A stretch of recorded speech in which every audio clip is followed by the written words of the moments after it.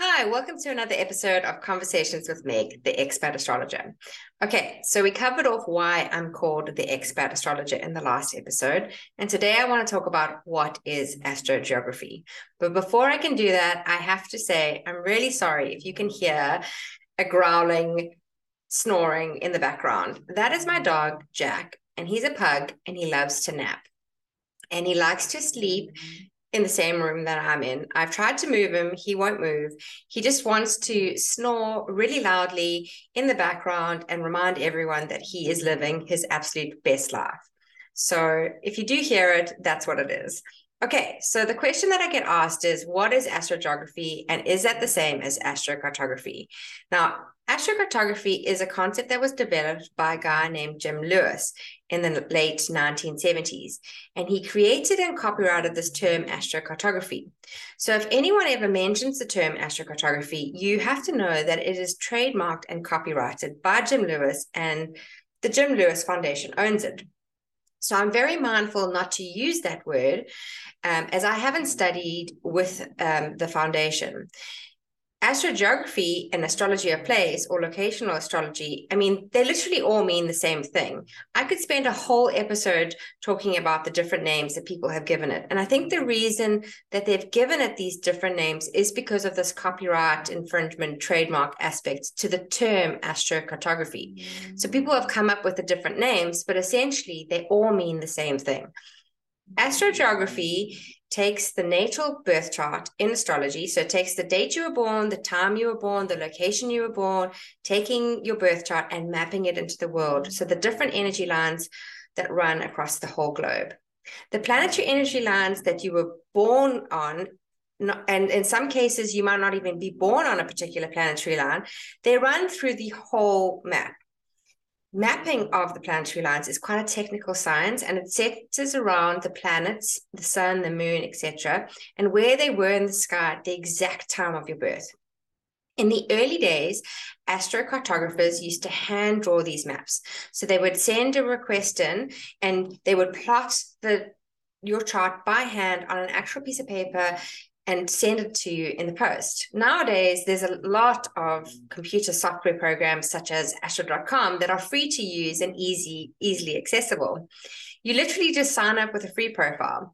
I've got a resource on my YouTube channel as well as on my Instagram about how you can actually pull up your chart using Astro.com.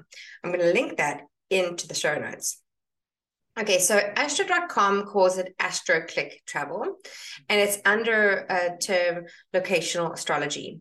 Speaking of locational astrology, some people will call it relocation astrology. Now, this is the belief that when you move from your birthplace to another place, that your birth chart gets relocated, and so they call this relocation astrology. I have a different view on that. I believe that your birth chart is your birth chart no matter where you are in the world, and that you could have been born in one place, adopted, and moved to a new country, but the essence of who you are and your soul is where you were born. However, I do believe that we can evolve. And so relocation astrology comes in really handy for people that have lived in another location for most of their lives. And I think the essence of them has slowly changed, but their purpose always remains what their natal placement was. Their soul's purpose, the thing that they have arrived on this earth to do, doesn't change. So it's really important to keep that your natal chart in mind as well as your relocated chart to see how things may slightly change. But ultimately, natal chart is key. Another good resource which is free to use, is astroseek.com. And it's well used because it's quite a handy tool that you can use to plot your birth chart and your relocated chart and compare the two together. Then there's obviously paid astrology software that professional astrologers would use.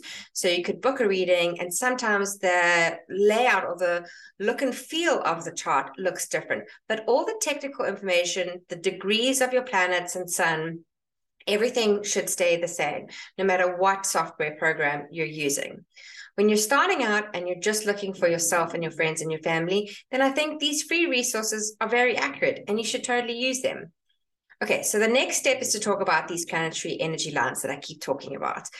The energy lines actually refer to the planets, the sun, the moon, the nodes, as well as the planets, including your personal planets, Mars, Mercury, Venus, Jupiter, Saturn, and then the outer generational planets like Pluto, Uranus, Neptune, and even asteroid Chiron are all planetary lines that are seen in astrogeography. Okay, so if you're pulling up your chart on astro.com and you're seeing all these lines and all the different colors and they mean different things, the handy thing with astro.com is that they have generic descriptions.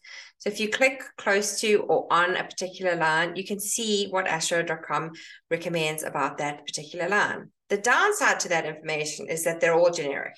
They don't actually give you accurate information based on your natal placement and the characteristics of the zodiac sign and the house and that the planet is in your chart and all of that. The information is really broad.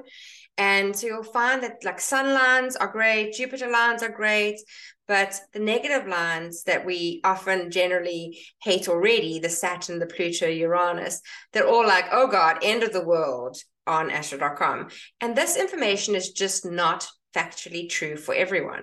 We are not all one size fits all, and astro.com tries its very best to give us lots of information, but without knowing the science and the actual meanings behind your natal placements, you're going to be totally misled if you listen only to that information. As an example, your sun and house placement brings up different characteristics and has a different way of expressing itself. That's why it's so important to know what your birth chart is. And when you're looking at your birth chart, you're saying, oh, I'm an Aquarius sun. Okay, great. So where is it in your chart? Is it in your 10th house, in your 4th house, in your 1st house? You need to know what angle your sun sits on, as well as the houses that it sits in. And what aspects or conversations are happening between your sun and all the other planets. How does that all play out in your chart? You see what I'm saying? It gets really confusing, right? So just explaining it now, I feel like I've gone from talking about astrogeography to giving you a small intro on what astrology is. It's that complicated.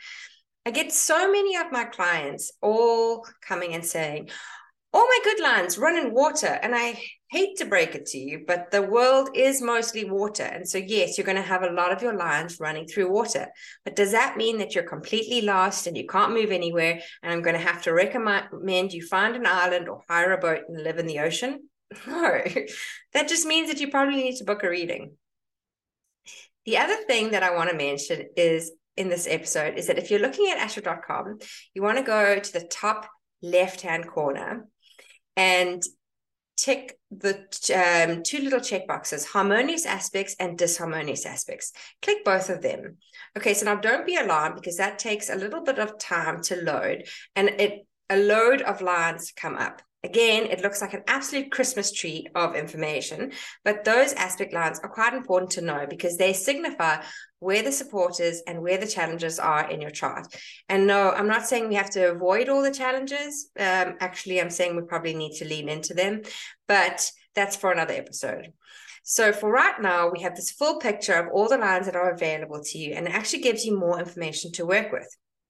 So having all that information and having a little bit of understanding of why I call it astrogeography and why somebody else might refer to it as astrocartography and someone else calls it location astrology, we know now that it all means the same thing.